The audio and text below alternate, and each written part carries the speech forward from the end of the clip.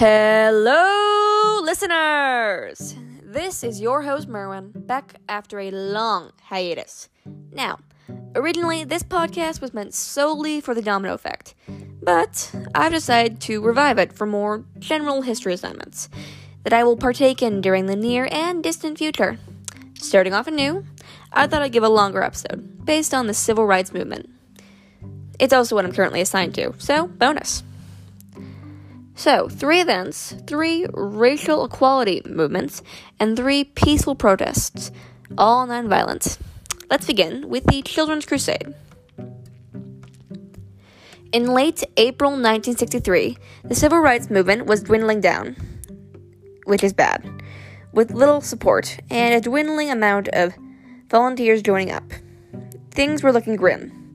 However, James Bevel, a member of the civil rights movement, came up with an idea to include school-age children, not young ones, teenagers, in protest to help desecrate Birmingham.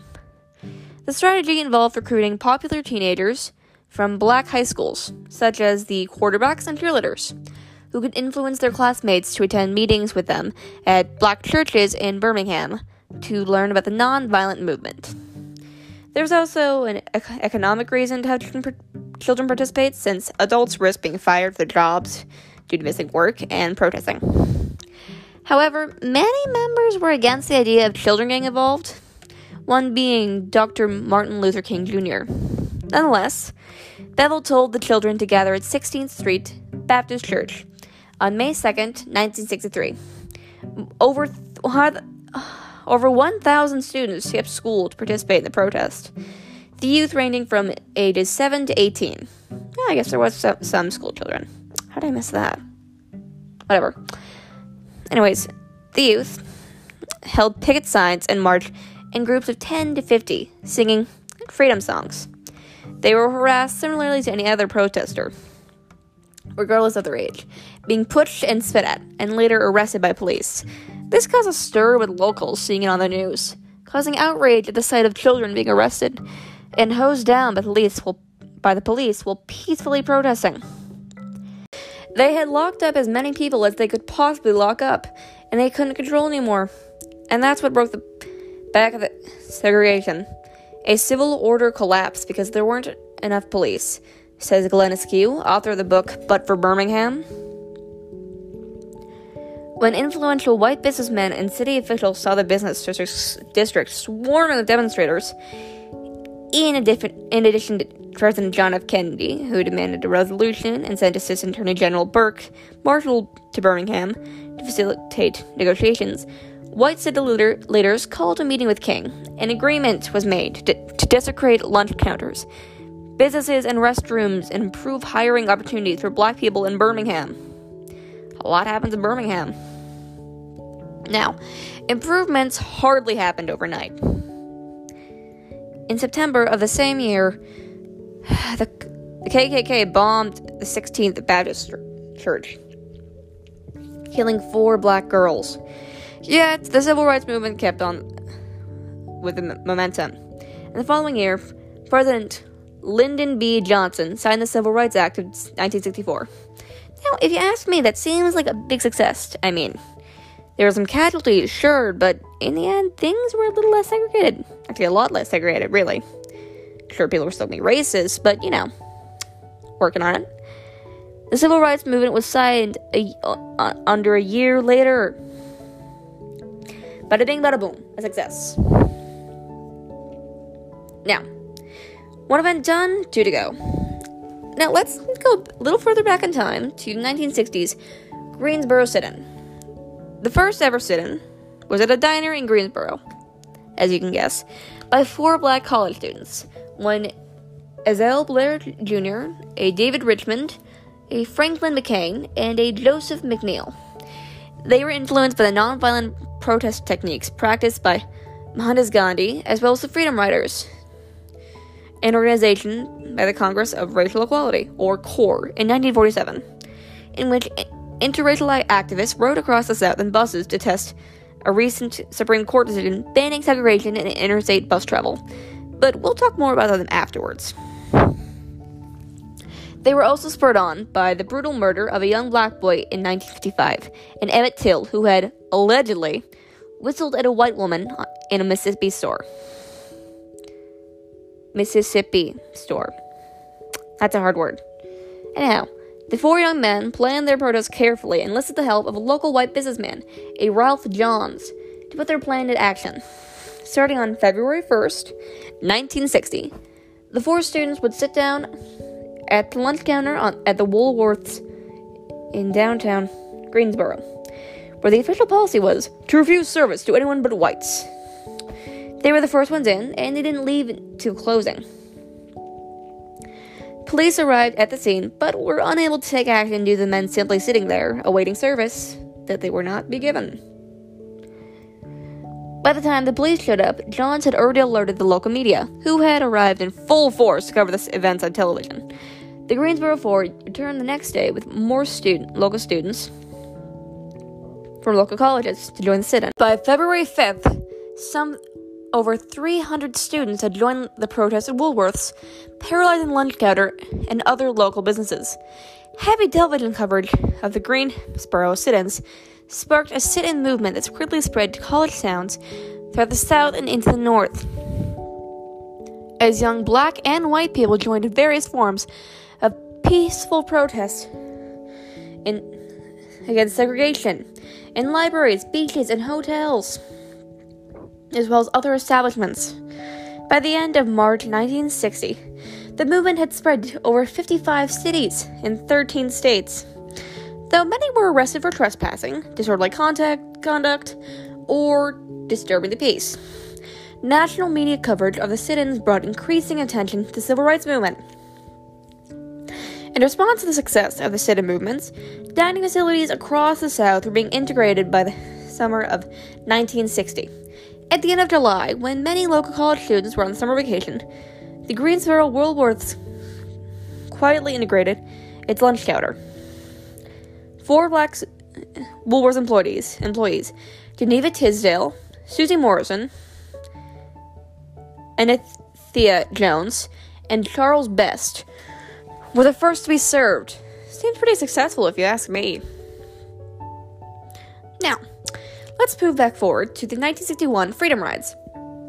They were groups of white and African American civil rights activists who had participated in bus trips through the American South in 1961 to protest segregated bus terminals, organized by the Congress of Racial Equality, or CORE again, and were both modeled after the organization's 1947 Journey of Reconciliation.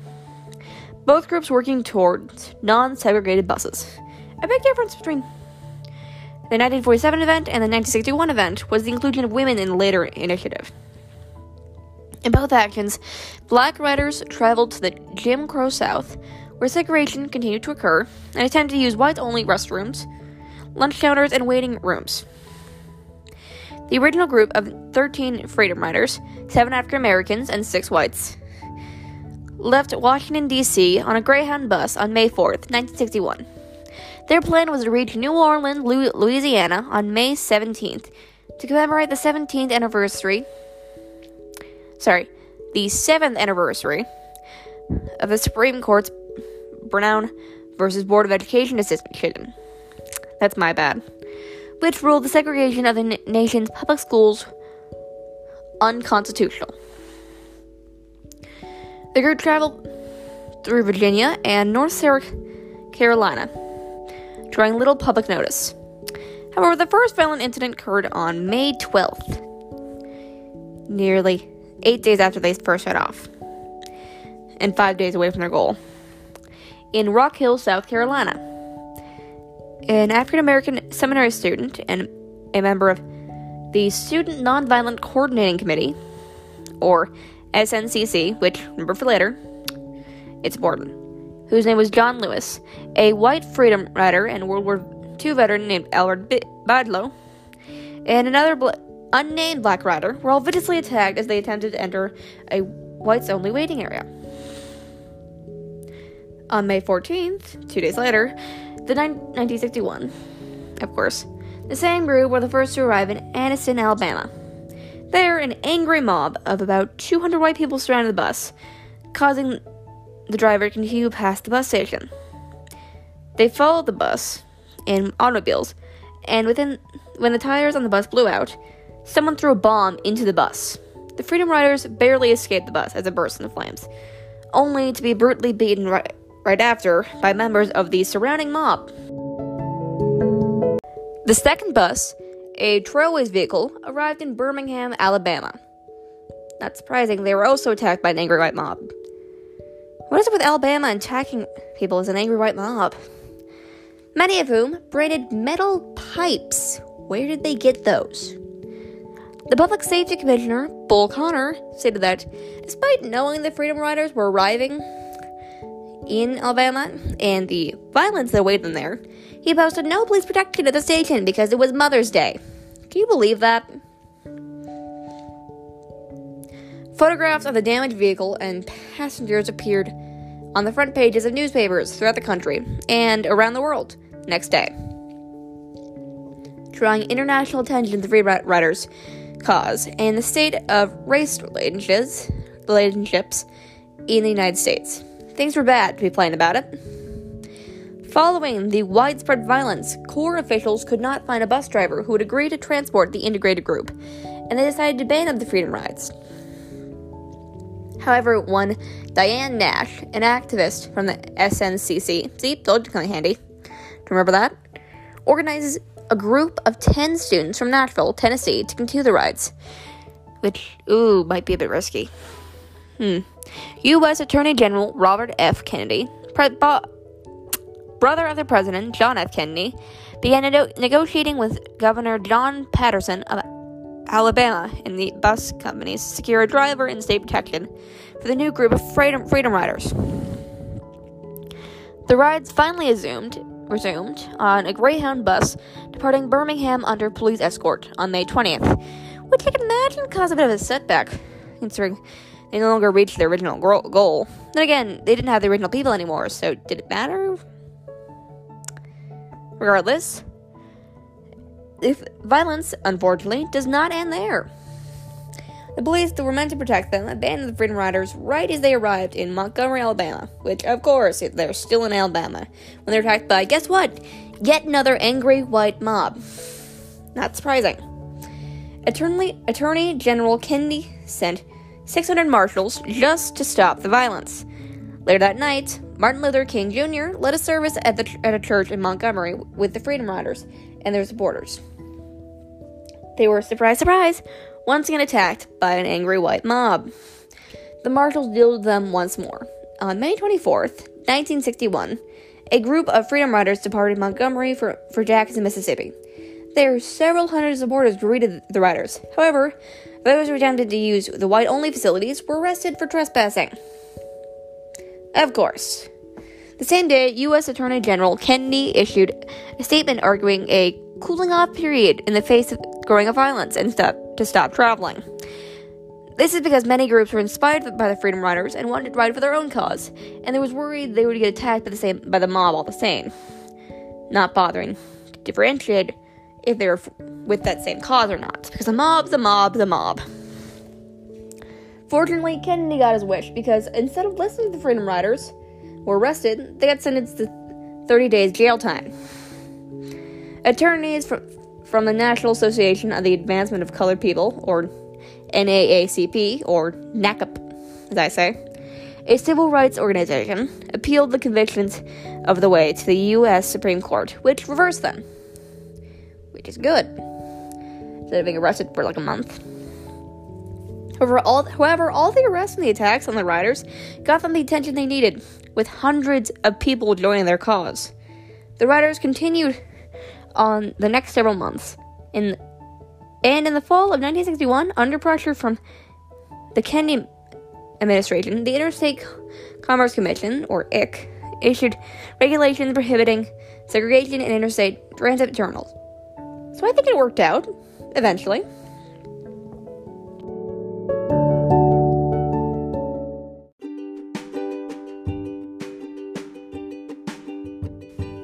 Now, time for my favorite part, where I share my personal opinion on the matter. So I think that peaceful protest, 2 times out of 3, worth the best. But I'm not overly sure if the arrests are worth it. However, in most cases, if you aren't causing any violence, they can't arrest you. You can be arrested for loitering now, though, so don't take my advice. I still think it works out, though, even if you get a few bruises in the process, and maybe some arrest counts. Yeesh. It's really hard to say how it all worked out. But it did work out eventually, and things are for the better. There's no segregation in modern society. Well, there's still racism, somehow, which I still think is stupid. But, hey, people aren't being forced out of one place because they have colored skin, so that's something. Well, that is all I got. This is long and tiring, informative though, I hope. Until next time, students, teachers, and you history nerds, bye!